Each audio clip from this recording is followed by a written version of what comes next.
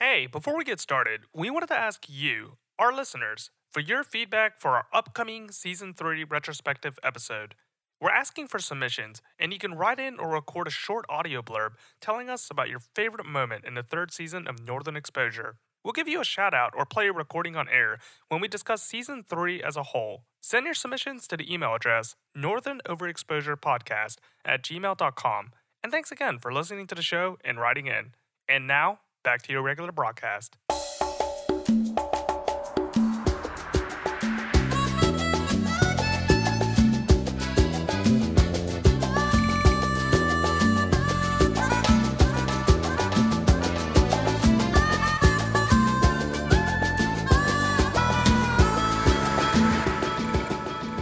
My life's had a hole in it all these years.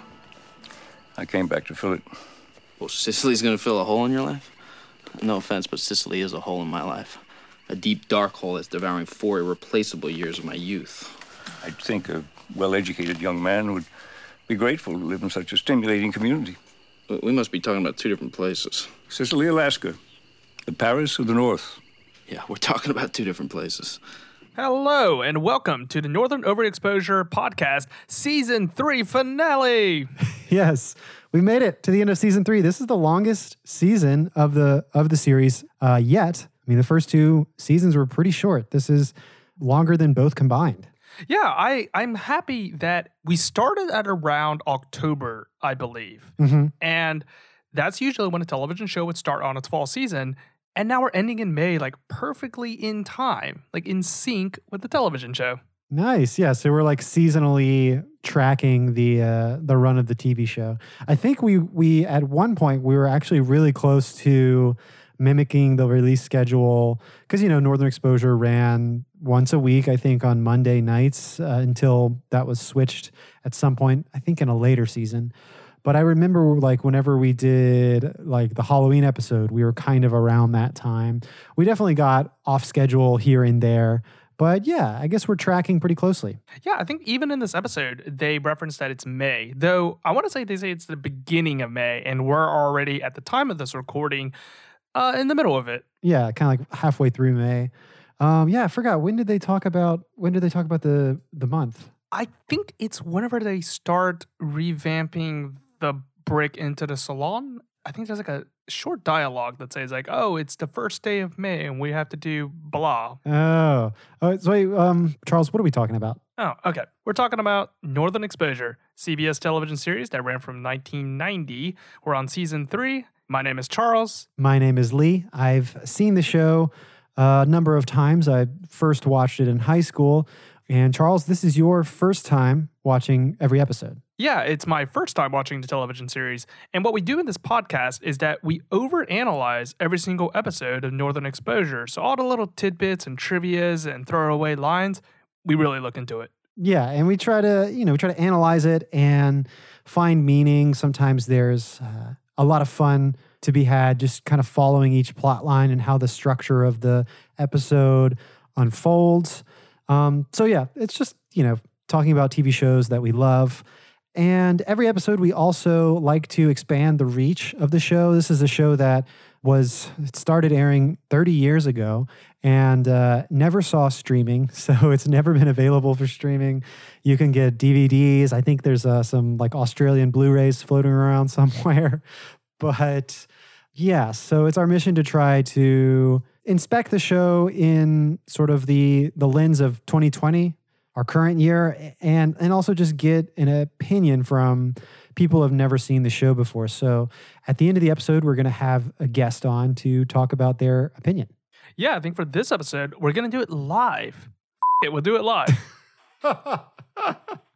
Yeah, it's a special episode. It's the season finale. So this is our plan. So we had, for the first episode, our friend Tyler was the guest on the season premiere of season 3. So we're going to get Tyler back at the end here to kind of talk about his perspective of the show, only having seen the first episode of this season and the last episode of this season. And what we have today is a very unique episode of Northern Exposure. It doesn't really fit into the chronology of the series, but it sort of gives us sort of like a flashback origin story of what we're looking at.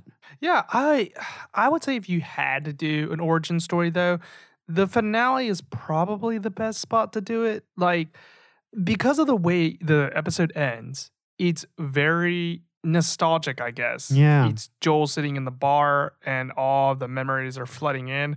And I think that's how you want the season to end. Like, that wouldn't fit if this episode was airing in the middle of the season. Yeah, it would definitely feel stranger, maybe more like the Three Amigos episode, where that was really sort of outside of Sicily. I mean, we still had a couple of the characters that we knew, but there wasn't a lot of like traditional Northern exposure elements in that episode, in my opinion. But I think you're right. I think this episode maybe could have functioned in the middle of the series. It might have felt a little odd.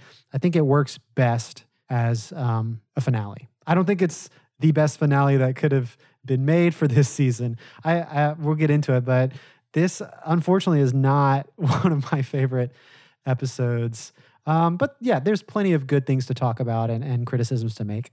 I thought it was an okay episode. I like the idea that it was trying to do. Like, it was trying to set up like how the town came about and why you should appreciate the things that you already have and to be in the moment. Like, I get those themes that they're trying to do throughout it. Yeah, it's like a very inspirational, moving story. But I think, not to be too critical, but maybe one of the most positive things I could say about it is that it's a little cheesy. I don't know. For me, it was a little too far. Yeah, no. I totally agree. It's got some cheese in it. You know, the waiter came by and just kind of kept scrunching that little that tool of his. They didn't say stop. Yeah, a little cheese grater. They didn't say stop. It just kept going. I mean, yeah. Aside from these criticisms, I think we can agree. Yeah, it's got a very strong, like, inspirational message. Yeah. So we didn't mention that the title of the episode is Sicily, which is the name of the town in which the TV show takes place, Sicily, Alaska. This is the 23rd episode, again, the season finale of season 3. And it was directed by Rob Thompson, who directed, Burning Down the House in this season. More recently, he directed My Mother, My Sister. So some really good episodes. I think Burning Down the House is a favorite of a lot of people. The writers, again, Diane Schneider, Andrew Froloff, who are the writing couple that seem to return again and again. I think they're also like producers of the show, or they will be involved more in that sort of shaping of the show. Quick edit. I got the names switched around. It's Diane Froloff and Andrew Schneider. Yeah, I think that, he's got some hits and some misses right there, because I think that me and you both enjoyed Burning Down the House, and I think me and you both disliked My Mother and My Sister. Yeah, and that was another one of those kind of episodes where not my favorite pick for the show, but I do really remember I just loved Shelley's mom and her like fiance. I kind of liked those characters, and I kind of would love to see them again at some point. I hope they do come back. My memory is fading the further we get out from the first 2 seasons. But yeah, it's like not the greatest, not my most favorite or memorable episode, but watching it is just like, you love the show, you love the characters. And there's that same feeling watching this episode, because whenever they're doing the flashbacks and sort of telling the origin of Sicily, we get to see Joel in his cabin listening to this old man telling him about the sort of history. And then as we keep flashing back to the present, sort of the frame story, more and more people are in Joel's cabin. They're all like enthralled and listening to this old man's story. So yeah, you get that cozy feeling of community there. I think there's secretly, my theory is that more and more people come into the cabin. It's to ensure that Joel doesn't try to run away from his attempted vehicular homicide. Yeah, it's true. So it starts off this episode with Joel driving down the road and almost apparently hitting someone, just like some person, a figure in the road. It's this old man named Ned Svenborg, who, correct me if I'm wrong, I think Joel maybe grazed the guy's ankle or something. It definitely wasn't like life ending, because I don't think Joel was going super fast down the road. Like, he wasn't going 40 plus or something. Right. But it is a very old man. So just like falling down you can break your bones that way. Yeah, that's true. Age. I mean, just the act of living is it's deadly. So yeah, that was pretty surprising. Joel is very kind of uncharacteristically apologetic because, Joel is usually the one who's like, you're crazy. Why are you walking in the road? Like you might expect that, but obviously Joel is in the wrong. He recognizes that and takes the old man back to his cabin to try to he's like, I'm a doctor. I'm going to make sure that you aren't, no broken bones or anything like that. Yeah, he starts describing Sicily as the Paris of the North, which I just can't remember. Has it already been described in that manner before, or is this the first time that this phrase has been attributed to the town? Yeah, when he said that, I was like, oh yeah, Paris of the North, Sicily. But you might actually be right that they maybe have not used that terminology before. They have most certainly used the Alaskan Riviera. That's the one I'm thinking that's of. from the pilot. So this might be the first example of referring to Sicily as Paris of the North. But it does, I don't know, it feels canon to me. Either way, yeah, we hear this whole origin story about Sicily and we get these flashbacks to the Old West. Apparently, I don't actually remember. So I know that Ned, this old man, said that he left Sicily, the town, in 1909, which means he's 108 years old in this episode, the character. But I don't remember what year it is when we were doing these flashbacks. So presumably before 1909. So turn of the 19th or the 20th century. Yeah, that's what I have written down. I was like, it's either 1890s or it's 1900s. We're going through Reconstruction era in the United States. Somewhere around there. I also wanted to say that there's 22 cities in the United States alone that are called Paris. Oh, yeah. Wow. Maybe he was talking about a different Paris of the North. Yeah, it's very possible. Why didn't they just call this Paris? But if it was the Paris of the North. That's true. It's true. But- They missed out on that. Well, I think we know why it's called Sicily now because we've seen this episode. But, Yeah. we can get into that because that's kind of the end of the episode. But yeah, so we get this flashback to old Western time, and we don't want to miss our recurring cast members. So each actor who is normally a citizen of Sicily, Alaska, is playing some sort of ancestral version of themselves or just another character from the, around the time of the founding of the town of Sicily. And for instance, Ed, the actor who plays Ed, Darren Burroughs, is playing the very young version of Ned, this old man telling the story. Ed and Ned, yeah, a lot of their names are pretty much similar, just with one or two changes. Yeah, I think Maggie's Maggie's Mary, I last think. name. Yeah, and I think it's O'Keefe instead of O'Connell. Yeah. We got Mace Mowbray for Maurice. Yeah. Abe. Abe is Halling, right? Yes. Okay, so Yeah. that's kind of a different, but it fits, visually. fits, I think yeah. it works. Sally and Shelley. Yeah, Shelley is Sally. Joel is surprisingly Franz Kafka somehow. Okay, that is anachronistic because I think Franz Kafka would have been 8 at the time. Well, actually, no. Hang on. That's only if it's 1892. I think if you bump it up, he would have been 18. So I guess that kind of makes sense. Yeah, depending on where your time frame is. Yeah, so he was born in 83. So if it's closer to 1900, the year 1900, yeah, he would still be he'd be 12 years old. He's 15. He's very young. Yeah, because so the latest it could possibly be is 1909. That is 26. So he's probably 20, early 20s. So he's between the ages of 8 and 26. Yeah, he's somewhere in there. And the character of Joel Fleischman, who, Rob Morrow is playing, is what, 28, 29 or something? Yeah. He's around there. So it kind of fits if we read Yeah. into the late It works. gambit of that. I have to say, I really like the beginning flashback scene because it actually reads like a comedy. If you just took the words out of context, it's totally comedy. Which is the one you're talking about? Describe He's it. he's saying I grew up living amongst wolves, and then I ended up in this town, and I have to dance to earn my money or something. It is really good. And the episode definitely does not follow in that sort of tonal setup because it is very funny. And I think it's really hilarious because we get this very serious old man narration, because his narration is over like everything that's happening in the past.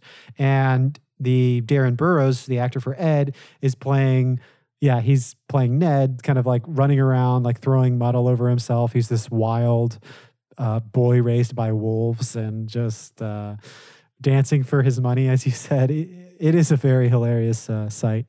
There's actually been documented cases of people being raised by ostriches and sheep. Okay, interesting. Yeah, I didn't know that. But there was like a Wikipedia article on people being raised in the wild, and there was lots of them for like wolves and dogs, but surprisingly, like 2 for ostriches, I think, and a couple for sheep. That I was super surprised by. Well, hey, really friendly animals, in the animal kingdom. So, what is sort of the progression of the story here? We have like a brief introduction to the people in town. Sicily is sort of like, imagine like a very Wild West. It's like not incorporated. Is that the word you would use when you like start a town? It hasn't become a town yet. It's just sort of this Wild West outpost. No. That's a good word to use. It's not incorporated. It just hasn't been, doesn't have like rule of law in it, apparently, because evidently you can just do whatever you want in it. And it starts off with Mace, and I don't know the character's name for Chris. Kit. K-I-T. Kit. Yes. Yeah.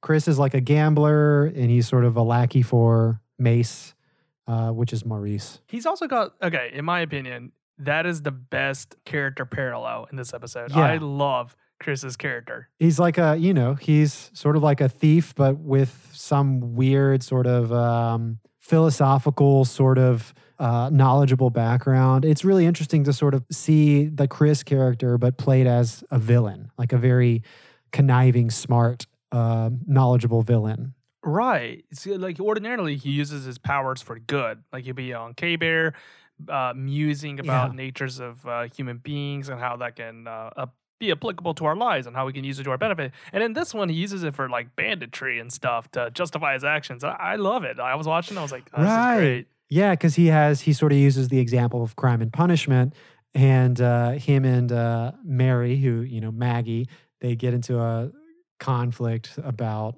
I don't know, morality and making your own morality and creating yourself as God. And there's a lot of sort of big ideas that are just kind of scratched at, and they're not really investigated in the episode, which I think is partly why I fault the episode. It's a lot of sort of, well, let's get into it. I think the episode sort of hinges on this phrase that comes up at the beginning of Ned's storytelling about Sicily. He's kind of, I'm going to be paraphrasing, but he says, one person can have a profound effect on another, but 2 people can change the world. And I think that's a really inspirational, moving quote. But I think in terms of this episode, that quote is sort of used as like a one-trick pony. Like that's like the theme of the episode. But what really changes I don't know. That's probably a bad example because there's a lot we can say. I don't want to be too critical because there is a lot of stuff that happens in this episode. I don't want to write it off that quickly. But that's kind of, that's the beginning of sort of my irk with this episode. Yeah. So you're saying that there's a lot of ideas being presented, and supposedly this is supposed to be the thesis, but that itself is never explored too much? Yeah, basically just the idea that the episode is trying to reach like the profundity of that amazing bit of writing, that amazing line, like one person can have a profound effect on another, 2 people can change the world. But really, I think the power of that line is just kind of in the words. I don't think we see that visually or in any sort of like filmic story sense. We kind of get the idea as soon as Ned says it, or at least I do. I don't know. Yeah, I think I agree with you. I think they wanted to chalk that up as the thesis statement, but to me, that's not even the phrase that rings the loudest in this episode. I think it's the one about creating your own destiny and how you're not forged from your beginnings, but rather your end. And that's the thing that matters. I thought that one had the most profound impact. Yeah. So the phrase I was using, the reason why it seems to ring so strong is because they call it back at the end of the episode. But talk about the bit of the line that you just said. Like, when does that occur in the episode? Yeah, so it occurs right at the end. And I promised that we're going to go through the rest of the episode, but let's just time skip a little bit to the forward. So It's right before Cicely gets shot, and she's talking to Mace, and she says, Whatever forces have shaped you, Mr. Mowbray, you have the power to change who you are. and I think that's a really pleasant thought. She's certainly not the first to think of that line or even have that philosophy, but I think that's a really important one to keep in life because, in my viewpoint, I don't think there's any negative connotations with it. Like, I think there can only be positive outcomes whenever you think that way, rather than be mired in your own despair or the way that your upcoming was, or whether you just think that you were born not as funny or not as attractive or whatever is affecting your esteem. That doesn't matter because you can always decide your outcome based on how you play your cards right now. Yeah. And I think that that's much more important of a lesson. Yeah, that's right. Because that sort of change, that like metamorphosis occurs in Ed, the character of Ned, because he starts off as this wolf boy and becomes a learned poet, as it were in the episode. And, I mentioned the phrase metamorphosis because that also ties into sort of a motif of Franz Kafka, who is trying to write. That was like definitely like the extra Parmesan cheese on the episode. Yeah, that was so on the nose. Like, oh my Lord. Yeah, so I mean, if you're listening to the podcast, you've probably seen the episode, but Joel, Franz Kafka, is having a writer's block, and Maggie suggests that this metamorphosis story should be about a person turning into an insect.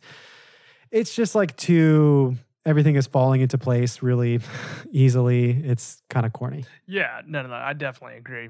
Back to your earlier point, I like how we have Rosalind and Cicely. They took this wolf child and got him out of the wild, basically, and they taught him poetry. Like, they didn't teach him like any other life skills. They just taught him poetry. That was the one thing. That's what makes a civilized man, poetry. You know what? I mean, I definitely have notes. Like, I feel like we're very off chronology, but I agree. I want to try to catch every little nugget in this episode, but we're kind of jumping around. So I also want to mention something that the thing that kind of made me really just like bust out laughing was, so we've already set up, before Cicely becomes a town, it's sort of like this Wild West outpost. We got a lot of grungy, sort of like rugged, like men in the bar, and they're drinking and playing cards. And there's a moment later in the episode after Cicely and Rosalind have come and started changing things. They've created sort of the brick, but 100 years ago, it was more of like a performance space. And so they've introduced culture to Cicely, and things are changing. It's becoming more refined. But there's a town hall meeting that takes place. And if you just look at the extras in the scene, all of Cicely has turned to just like old ladies, like Little House on the Prairie, old women. So I'm like, what happened to everybody? All these like grungy men, they just became like, literally, there's maybe one or two men in the chapel in the town hall meeting. They went extinct. They all turned into old ladies. But like, okay, hang on. I'm sorry. We're just gonna keep going off of this. Yeah. So all the old grungy men went extinct, and we have all of the old timey ladies over there. Yet the discussions that Rosalind has with Maggie's character can't even pass the Bechdel test at all. Like, not even close. That's another strange. Well, okay. Am I wrong in assuming that? So, okay, setting it up, Rosalind, or Maggie, which is Mary, comes to meet Rosalind, who is sort of like, I would say she's sort of like the mayor, would you say, of the town. She's the one who's kind of pushing for the most change. Cicely is her partner. They are a lesbian couple. And, Cicely is sort of the muse for Rosalind, but Rosalind is sort of like the prime mover, like the person who wants to build this performance space and wants to, raise this outpost out of the mud and make it into like the Paris of the North. So it makes sense that, people would come to Rosalind for advice. But yeah, so unfortunately, Mary, who is Maggie, comes to Rosalind and what else would she be talking about except for like, I can't get a man. I want a man, but I have trouble finding a boyfriend.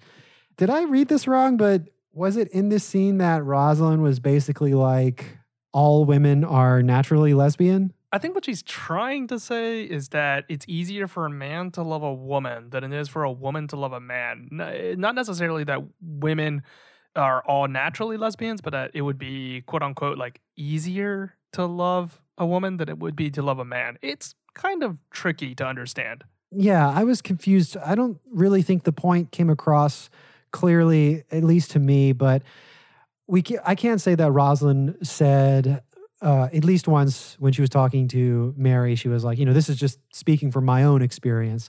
And, we know that Rosalind is a lesbian, so she's kind of dictating from what she's experienced in her life.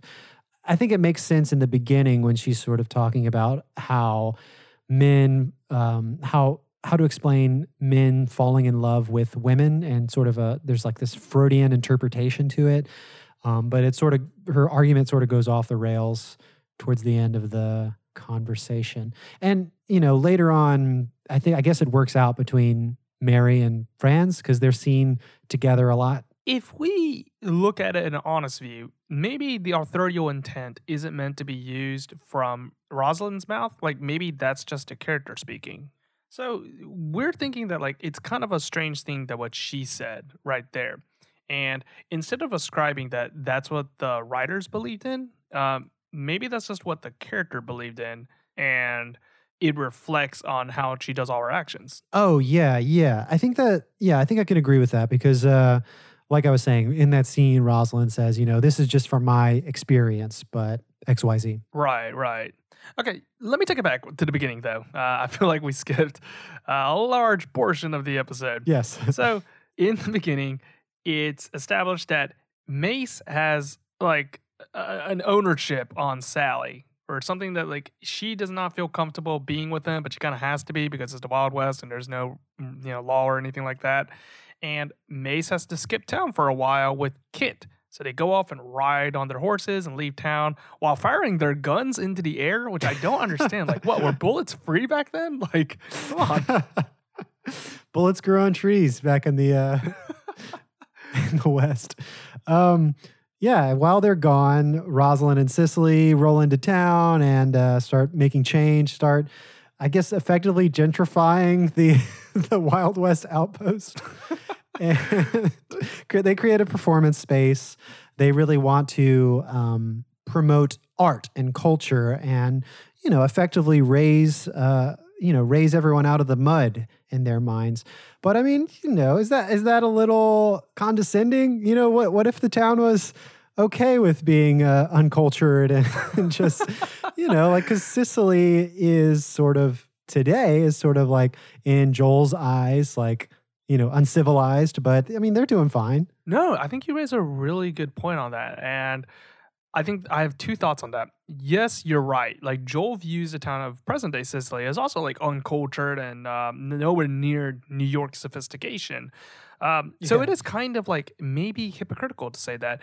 But in their eyes, if we take the presumption, like the premise is that you should never be an uncivilized Western land, then what they're doing is an ultimate good. And I think it plays into the thesis of the episode where it says like, whatever forces have shaped you, you have the power to change who you are. They're trying to say that for the town. So like the town started off as this pig pen, and then because of people's decision to want to change, they can change it into this utopia, very cultured centered land. Yeah, I think you're totally right. And that's a good point. We didn't really touch on that part of the sort of motif of the making a change for yourself. That is also represented in just the town itself. Like the whole setting is playing into that theme that you brought up.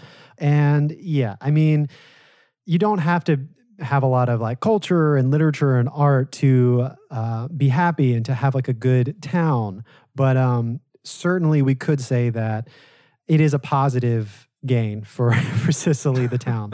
Because it was pretty squalid before they came. Yeah. Though I have to say, the way that Cicely and Rosalind came into town and started proposing these changes, it sounded awfully close to communism. Like, it's like, we're going to make this place where like writers can thrive and it's going to be intellectual and everyone's going to share the same things. Yeah, I mean, it's just like Arcadia, like this idealized utopia.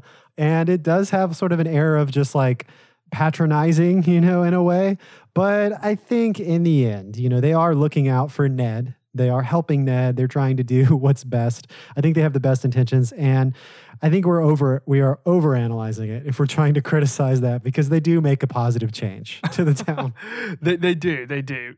We can see that in like one of the pivotal transformation scenes is whenever they put on like their first performance in the town, in the old brick, the salon, I think is what they call it. La Salon, yeah, or whatever, Ned, the French pronunciation. But I wanted to talk about this because Ned, when he's telling the story, describes it as an interpretive dance performance celebrating the pagan god Gaia, like, the god of earth. So, it's like separation of church and state. We don't really have to worry about religion. We should just focus on art and focus on culture and focus on the earth and make our own rules. We don't have to be governed by the church. I mean, I'm maybe diving in a little too deep there, but that's kind of what I was picking up from this sort of philosophy, this perspective that's happening. And as Ned is telling the story, he says, what he feared was about to come true, like these uncivilized, rough men are treating this sort of interpretive dance as like a strip show. But I think ultimately at the end of the scene, they are just, Sicily perseveres, and the audience is really just in awe, by this artistic expression. However, where was Sister Mary during this performance? Like, what would she have to say about this like pagan ritual that's happening? Yeah, I don't know where she was. Because apparently Sister Mary, like Maggie's character, got transformed into like a missionary. Yeah, I forgot to mention that. Yeah, and I don't know. I wonder how she would have reacted to that. I can't imagine she would have approved, because this is like a pagan god. Yeah, I don't think they were super open-minded back then about pagan gods. Anyway, yeah, so that you were kind of talking about, this is kind of like the first step in sort of introducing culture here. What happens next? I think that we see them trying to educate Ned, and he steadily learns how to read and understand poetry.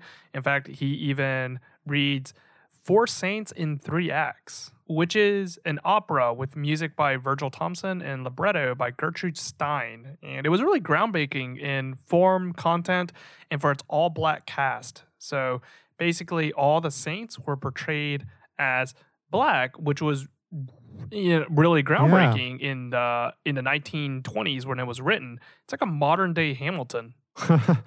Yeah, that's awesome.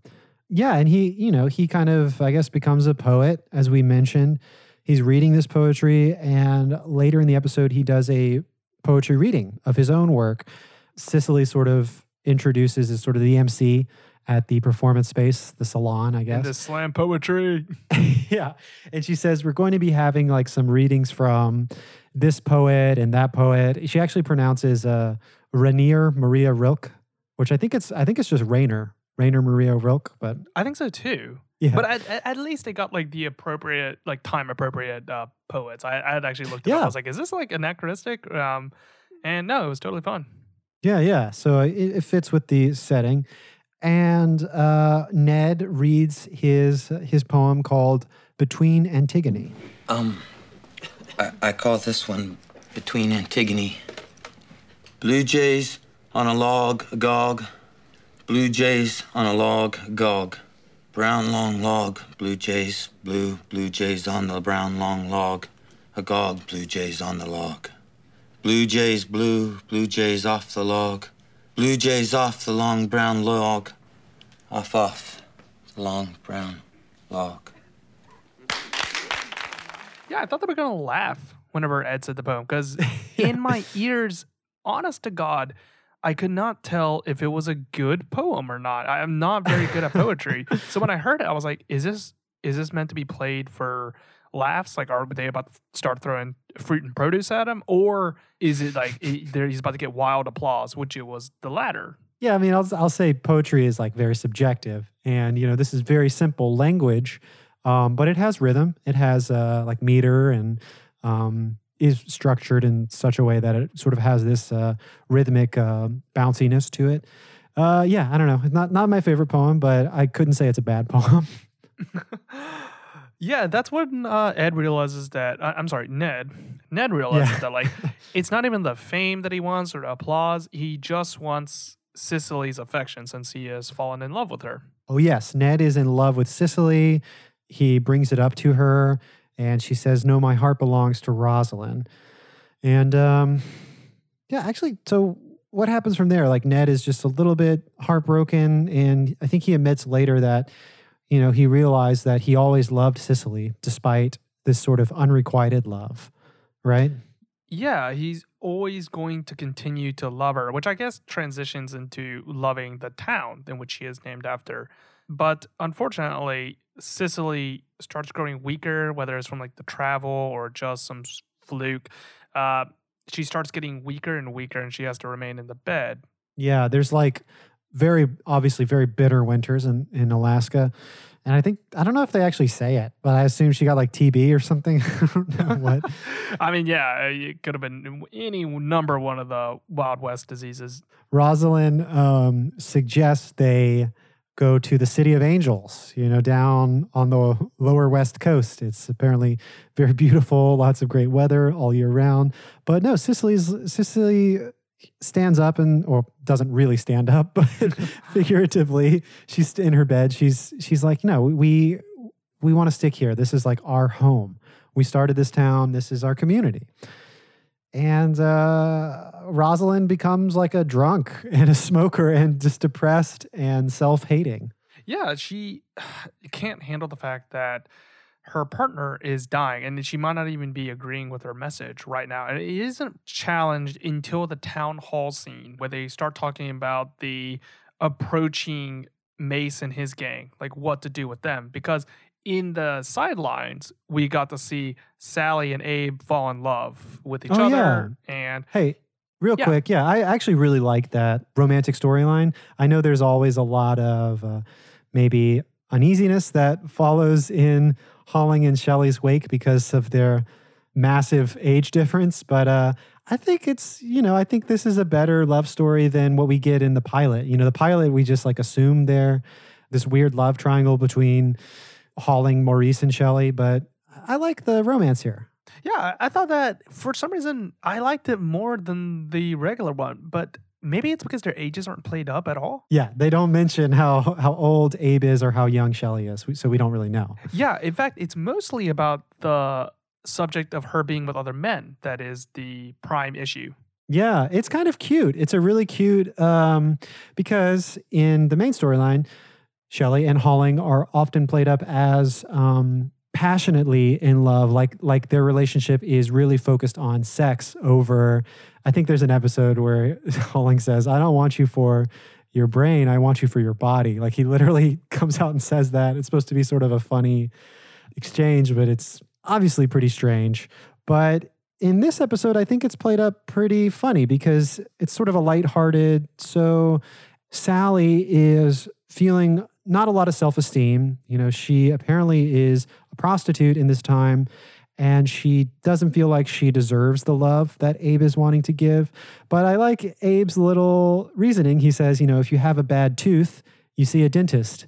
If you have a broken heart or like a lonely heart, you see someone who is experienced with love, like a prostitute who, is very experienced. That's like her job, I guess. It's lighthearted and silly, but I don't know. It works better for me than very similarly Shelley and Holling's relationship, which is, we're just in it for the sex. Yeah, they rewrote it to fit into the theme of the episode there because once again, like the situation that she finds herself in, she's like, I'm not okay with this, and I think that I should just remain not being okay with this. But Abe comes in and tries to introduce the idea of like, there's other paths, like there's other perspectives, and like you don't have to be so down on yourself. You can always change, and just because your past is what it is, it's like can be a positive. Right, right. Change that perspective. So we were on the train talking about we're getting towards the town hall meeting, but there is a scene I think before that where we get to see Rosalind sort of in this downward spiral. As we mentioned, she's become like a drunk. She's kind of beating herself up for she feels guilty maybe for Cicely's illness. And, there's nothing she can do to make it better. Cicely wants to stay, even though the winter is going to be very harsh, And I think, Franz Kafka comes up to Rosalind to talk to her about it. And Rosalind is basically like, if you were in a burning house and you only could save one thing, you had like a cat and a Rembrandt painting, what would you save? Her reasoning is you would save the cat because clearly the cat is alive and Art is dead. Yeah, she tries to reason that it's just like, it's parchment. It's paint on parchment. It's, pigments from a plant down to its base material. Whereas the cat is full of life. It's a living being with a soul. So therefore you save that. And because you save that, all of the things that we've been building in this town is useless because it doesn't have any meaning at all. Like, I guess her dilemma is she valued art so highly. Like it's almost more than she would just like considering about, in this case, like Cicely's well-being, but I think she's definitely being too black and white here. And, Mary comes in later because this is very upsetting to Franz Kafka, because he's striving to write a new book. He wants to focus on art, but Mary's just this outburst. She says, without art, the cat does not live. It's just sort of this very sort of cheesy philosophical debate. And you see Franz Kafka's like rubbing his temples, frustrated, presumably by how pretentious all of this is. I thought it was because his brain just couldn't process that. Yeah, I mean, that's definitely why. But for me, I was just rubbing my temples watching that scene. It was... Yeah, no, I definitely agree with you. I think it was super black and white and trying to show that. I think that it's really funny, though, because every single generation, down to Aristotle's generation and even before then, every single one of them thinks that art died. They're like, oh, art is dead and we're living in a culture of hedonistic pleasures and we're never going to progress forward as a society. We say that every single generation. Yeah. So I think it's really funny that they're trying to have this all-out debate on whether or not art matters in this bar, and it's in the 1900s, early 1900s, and they're arguing between themselves, and then we're still going to have this argument like 100 years into the future right now. So, yeah, I think you're right. Super, just could have been handled better. Well, here's what I think it is. Because I don't think the episode is totally dropping the ball, because we get a great example of what, Rosalind explains herself through this sort of dilemma of the cat and the Rembrandt. And it really parallels what's happening with Cicely, the person, and Cicely, the town. The pursuit of knowledge and culture in this town, and Cicely's life, like her well-being, her struggling with this tuberculosis or whatever disease. But I think really the problem here that's happening is it's just so heavy-handed and just like on the nose. I mean, I think the dilemma of the cat and the Rembrandt is at least sort of a mental activity if you're trying to imagine this and trying to ask yourself that same question. But I mean, just like spelling it out, without art, the cat does not live. If you just talk on the nose, that's really just like telling exactly what the message of the episode is without finding some sort of like creative, moving, visual, cinematic way of telling the story. And maybe that plays into my criticism earlier, where like there are a lot of these powerful quotes in this episode, but they're just very on the nose. They work well as written word, but if all your character is going to do is just say them, I mean, I can listen to you tell me inspiring quotes all day, but it doesn't make a compelling story. No, I completely agree. Like, I think that listening to platitudes go on and on is like, yeah, I'm not saying what you're saying is false, but you need like gotta get drama. Yeah, you need drama. You need conflict in order to tell a good story, rather than just, like you said, it's like a phrase that is inserted right there and then just try to go to the next phrase. So no, I agree. But it occurs to me that maybe they had to go on this nose because you're already operating under a flashback mechanism. So because of the foundation of what you're working on is already deep, you can't go even more deeper than that. Like, you have to use umbrella terms and umbrella phrases in order to convey your ideas neatly and within like a short amount of time, I would say, as well, because this episode is relatively short because there's only one plot line, but it has to keep being interspersed with scenes with the present day and showing other background information. Like, it actually is pretty. It's very ambitious. Yeah. Yeah, I mean, and I won't fault it there. I think this episode won 3 Emmys alone. And I think they're pretty deserving. Like, it won Best Cinematography, Best Art Direction, and Best Editing. And I mean, yeah, the cinematography is quite good in this episode. There's like all this, ambient smoke from like fire and just incredible, the set design. They're using a lot of the same sets, but redressing them. The brick has been redressed. And we see like sort of like this Wild West outpost, before the town becomes Sicily, It's taking us back in time. And of course, like, award ceremonies typically will award like a period picture or a period piece with, best production design or best costume. So there's definitely a lot of artistry that went into this episode. But I think, it is trying to do a lot. And as you mentioned, like, this is just a 45-minute episode. It's kind of hard to fit all these ideas in. I would say the approach should have probably been more focused on, a central idea. You don't really need to bring back all these characters. I guess you do, because it is like the season finale. So it's tough, so I can't really fault it. There was a lot that needed to go in this episode. It's a season finale. They want it to be really big. And I think they achieved that. They certainly were awarded for a very ambitious episode. But maybe that's why it's trying a lot. And it's not really hitting everything. Exactly. It went so big that it had to use really large, broad concepts. Yeah, that's a good way of putting it. So we transition to the next scene, which is the town hall scene. And they're trying to talk about what they need to do when Mace comes rolling into town. Because they pissed off Kit in the bar earlier. They had told him to basically like screw off, like, Sally's going to be with Abe now. And Kit says, like, well, I'm going to go get Mace, and he's coming back here with men. So they're in the town hall trying to debate on what's going to happen. And it's Rosalind who actually suggests that they simply just run away from their problems because that's the right path in her mind. Yeah, so we see like sort of this despair moment where Rosalind, who is sort of shaping the town, has changed and is giving up. Right. And it's not until Cicely stumbles into the town hall meeting, conveniently. And she's like, no, like, this is our home and we need to fight for it. And I think that we should stay put. Yeah, I have written down on my notes, it's like the human spirit has triumphed and then freedom is in my notes. So it's like she gives this inspirational speech, which, is kind of, I don't know, this episode just kind of feels very Oscar baity, if that is a term. No.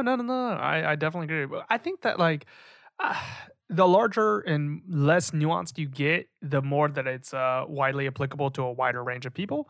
So that's what makes it quote unquote Oscar baity, because not many people are anti-freedom. Last time I checked. So this appeals to a large swath of people.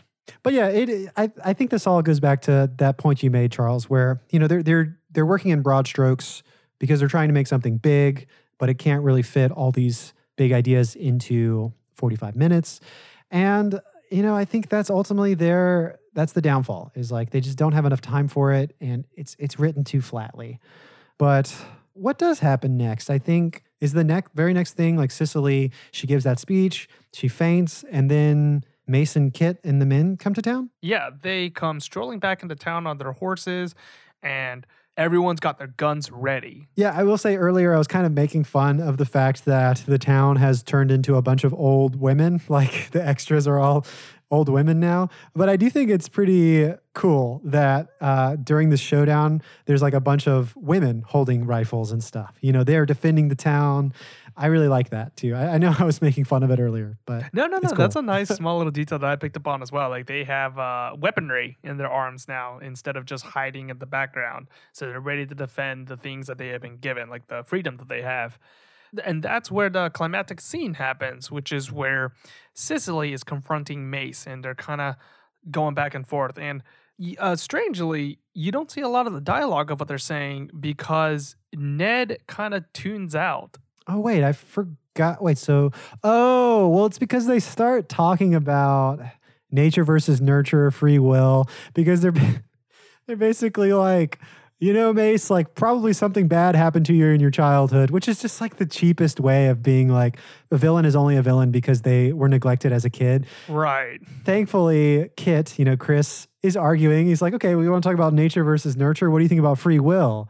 Where does that fit into the equation? And then, Ned tunes out. That's what you're talking about, right? Yeah, he tunes out. And it's where like the pivotal line is spoken. Whatever forces have shaped you, Mr. Mowbray, you have the power to change who you are. And right when she says that, she screams no because she sees that like someone is cocking their There's gun a ready to shoot. sniper. Yeah, Yeah. like a sniper. And she takes the bullet for Rosalind, a hero's death. It's weird. I think, again, maybe this fits into the criticism of it's too short of an episode because, we get a pretty interesting climax. Like the theme is stated here, the theme that we've ascribed, whatever forces have shaped you, Mr. Mowbray, you have the power to change who you are. But immediately after she says that, she sees a sniper. The sniper's taking aim at Rosalind. Cicely takes the bullet for Rosalind and dies. Again, this is all happening very quickly. And then pretty much right after that, from my understanding, everyone felt bad. And then Mason and Kit became good guys. Yeah, What happened to the sniper guy? Did he just run away? He got hanged, man. You can't just kill the town founder like that. But yeah, they're good guys now. Like, why would they? Hey, man, I guess. that's guess the it's theme of the because- episode. I guess the reasoning was, Cicely is very innocent. She's very beautiful. She looks innocent, and seeing her die for no good reason maybe has an effect on Maurice and Kit. It happens very quickly. Yeah. No, it's like one of those montage scenes where like Kit gives up banditry and becomes like a pastor. Yeah, that's pretty cool. Yeah, the town obviously is named Cicely because, to memorialize Cicely's martyrdom, I guess, or just, dying for her lover.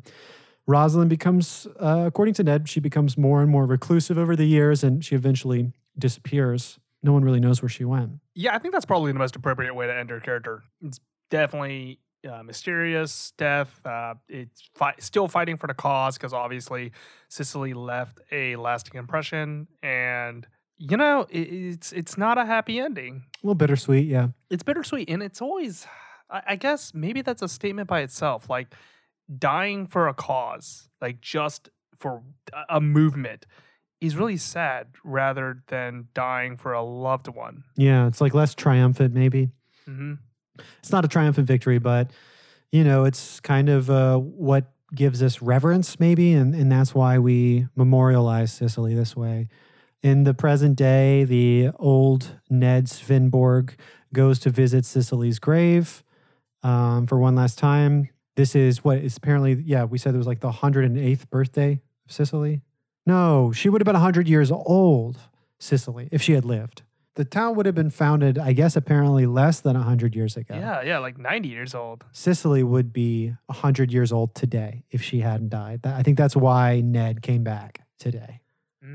Okay. To visit. Because I guess he hadn't been back since 1909. Yeah, so we get that little bit of scene. Joel goes to the brick, and it's a nice somber moment because he goes to the brick and Dave is about to close the brick down. Oh, speaking of, Dave in the Wild West version of Cicely has a pretty cool top hat, I think. Oh yeah. I like his costuming.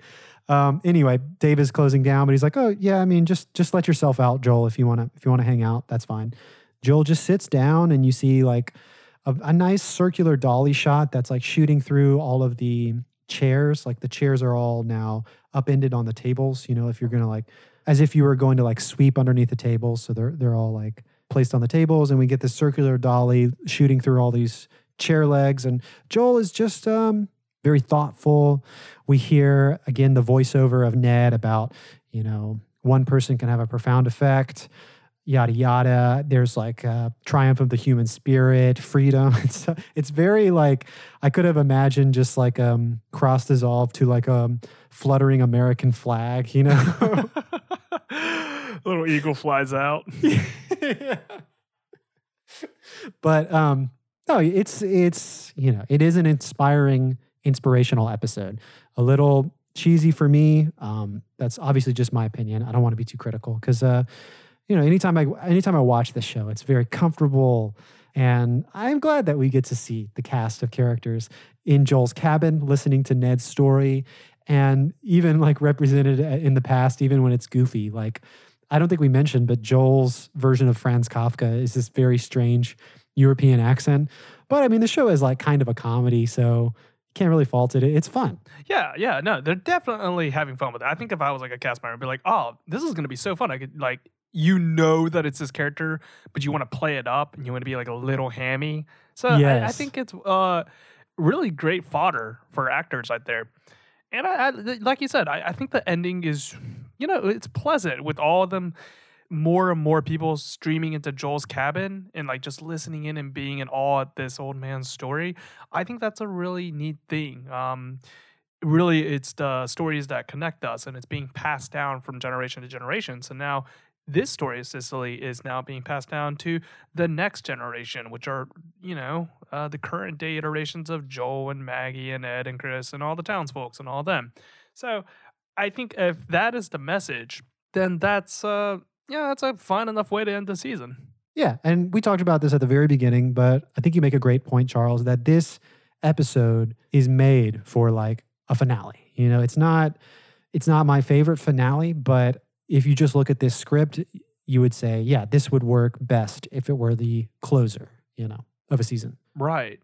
So our guest this episode was actually our guest for the first episode of season 3, Tyler. And we were wondering what it would feel like to watch the first episode of a season and then the last episode of the season and see how like disconjointed he would feel, or if he could piece together what happened between like the 23 episodes in between. Oh my gosh, yeah, like I want to see what he thinks, because like really there's no context now, because this is just like Sicily is this episode is so removed from the rest of the overarching story. But yeah, I guess let's get Tyler on the phone. All right, Tyler, are you there? Yeah, what's going on, guys? Hey, welcome, Tyler, to the podcast. Welcome back. Woo, Tyler. Yeah, thanks for having me.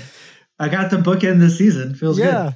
Yeah, that's what'd you think of? Well, can you remind us? Do you remember what happened in the season premiere? I was trying to look that vaguely. This is a lot. I've lived a lot of life since then, but yes, and we all have. Yeah. But yeah, someone had just recently died, and there was a woman who was very sad about that. She got really drunk at a bar. Yes. There was the prototypical like Trump supporter astronaut guy who lost out on his girlfriend because he was cheating on his taxes.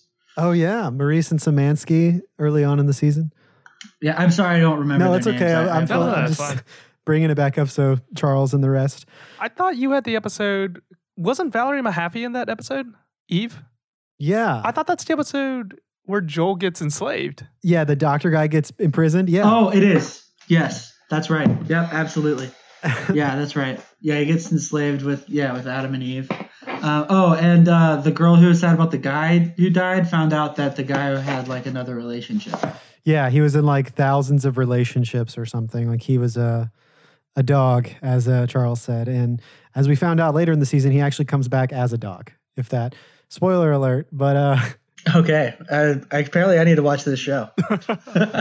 Having seen the first episode, and we just finished talking about the finale, what do you think happens in this series? Dude, I have no idea. So this is one of those prototypical like late 90s, early 2000s weird finales that has nothing to do with the TV show itself or like any narrative arc. It really reminded me. There's a season of Scrubs that I think it might have been the last episode that aired on NBC. and it's like this weird fantasy tale, like in the medieval times is like the whole thing. And you're just like what if this really was the last episode of this like largely considered iconic television show? It's kind of out of place. Yeah, but I think there are a few reasons that would happen, right? Like I think I think they were always like in limbo of true, being like greenlit again or something. Right, exactly. And I think also I don't know that these episodes are generally written with the intent of being the finale. I think these are supposed to be like these are scripts that are probably written that can be like put anywhere, and then they film it, and then they probably just kind of throw it in on the back end, because where else are you going to put it? I guess they would rather throw it in, tack it on at the end as like an extra bonus episode rather than kind of like interrupt any narrative arc. Yeah, we were kind of talking about that, Charles and I, and there are actually, that's a good point, that they may have written like a lot of episodes and not particularly known what order to put them in, because there actually are like a few episodes that seem to break up the overarching narrative in weird ways, and there's actually like some chronological inconsistencies. Like one character's hair is like really long in an episode, and then it's short, and then it's long. You know, like their haircuts change. So it's like it definitely seems like they may have shot it in different orders. But we were saying that, you know, well, we'll ask you your opinion in a sec, Tyler. But Charles and I were saying that it's, you know, it's not our favorite episode of Northern Exposure, but it works best for the episode that it is a finale. Like it wouldn't really work, like you're saying, Tyler, like in the middle of a season. It would kind of be weird. Mm-hmm.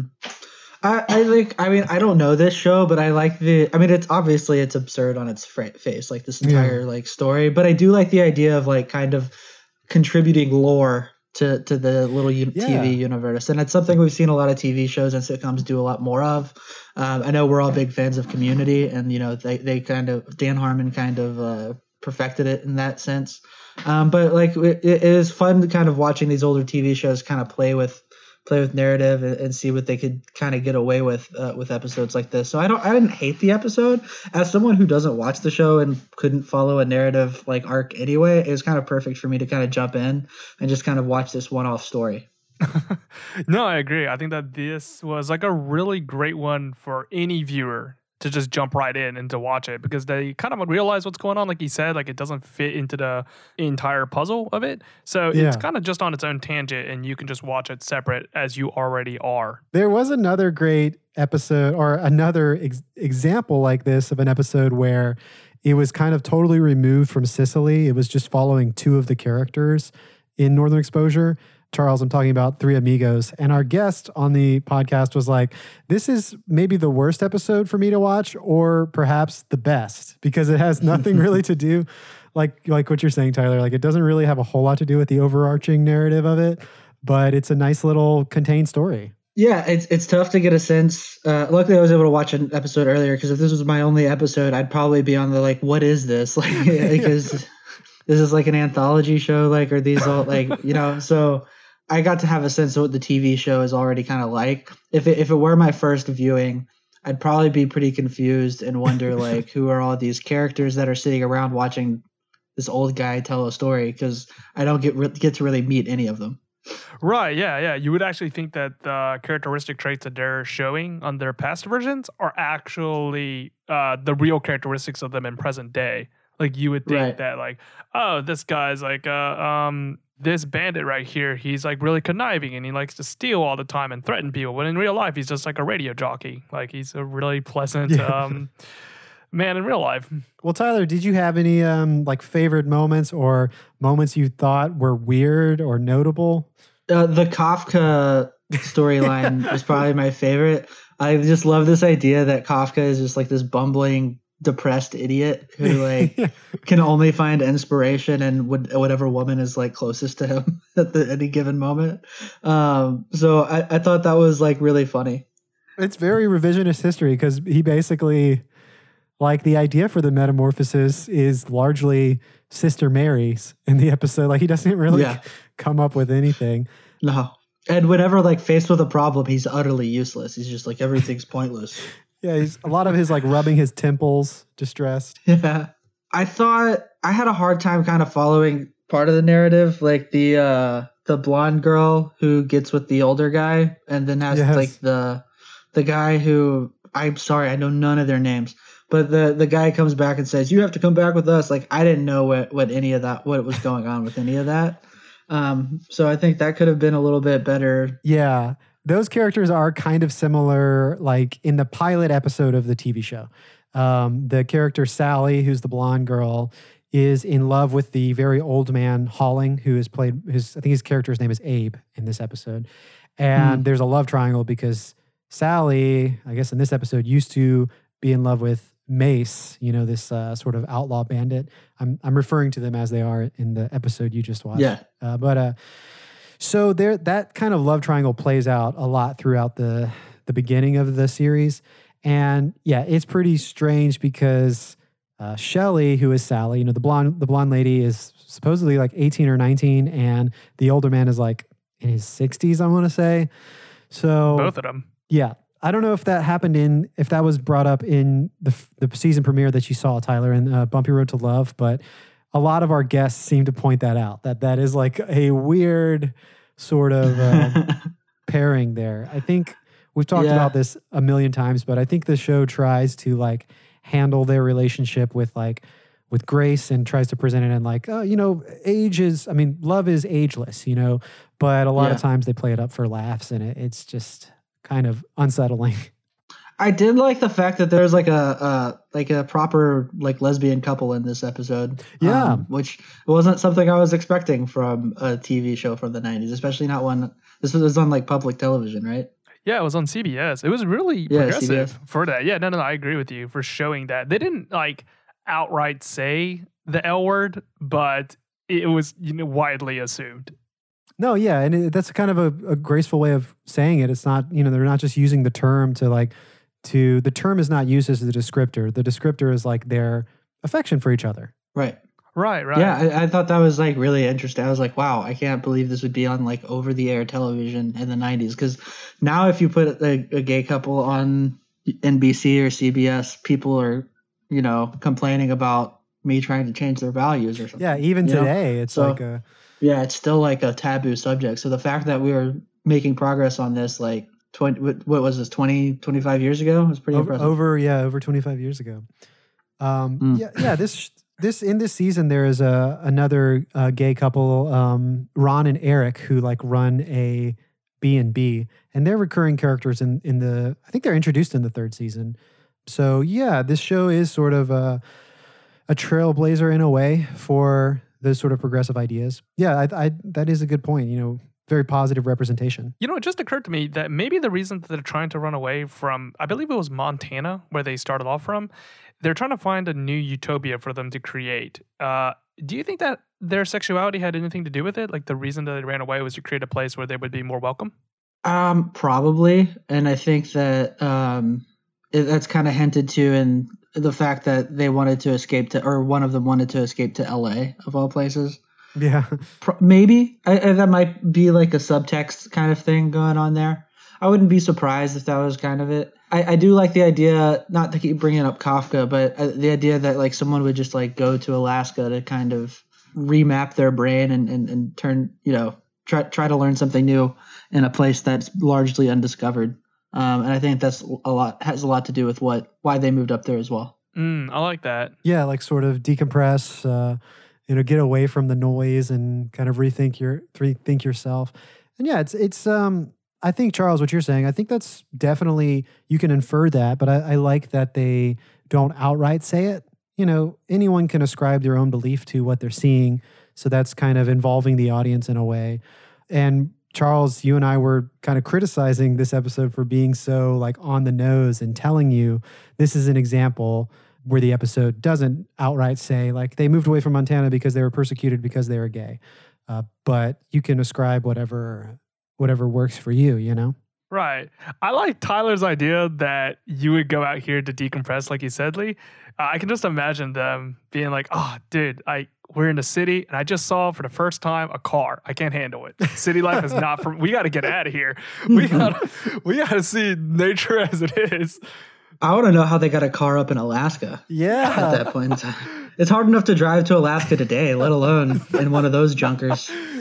Yeah, we forgot about to talk about that, Charles, but there is like an old like Model T style, like just old car in the episode. I do like, we've talking about how great the production design is in the episode. Tyler, it actually won 3 Emmys. It won Best Cinematography, Best Art Direction, and Best Editing for this episode. Wow. I like how the car is very muddy, because they've been somehow driving all the way up to Alaska from Montana. How great would it have been if that car in the past hit an old man as well? And then just it goes into another Inception. flashback. Yeah. Okay. Well, is there anything else? Should we wrap it up? Tyler, do you have any other notes you want to touch on? No, I thought it was a fun little episode of television. It's kind of like a little time capsule, and I'm glad y'all got me to watch it because, like I said, I didn't have to follow any narrative arcs or anything like that or piece anything together. I was able to just kind of sit down, digest it, and it was a fun watch. Yeah, I think that was a fun experiment because very, very wildly different episodes, but a cool sort of bookend. So thanks, Tyler, for joining us again, man. Yeah, thanks, Tyler. Yeah, no problem. Thanks for having me anytime. All right, well, Charles, that's the end of season 3. So our next episode will be a retrospective where I guess we're gonna be talking about what our favorites were in this season 3. This is a much larger season than we've done before, so it's going to require me to go back and do a little revisiting, I guess, to some of the older episodes. Oh, no, definitely. And listeners, if you want to share your thoughts on the entire season 3 of your favorite moments, or just really any thoughts that you have on us or the television show, please write in at northernoverexposurepodcast@gmail.com. Yeah, we've already got some people writing in, so we'll definitely be talking about like the fan favorite episodes.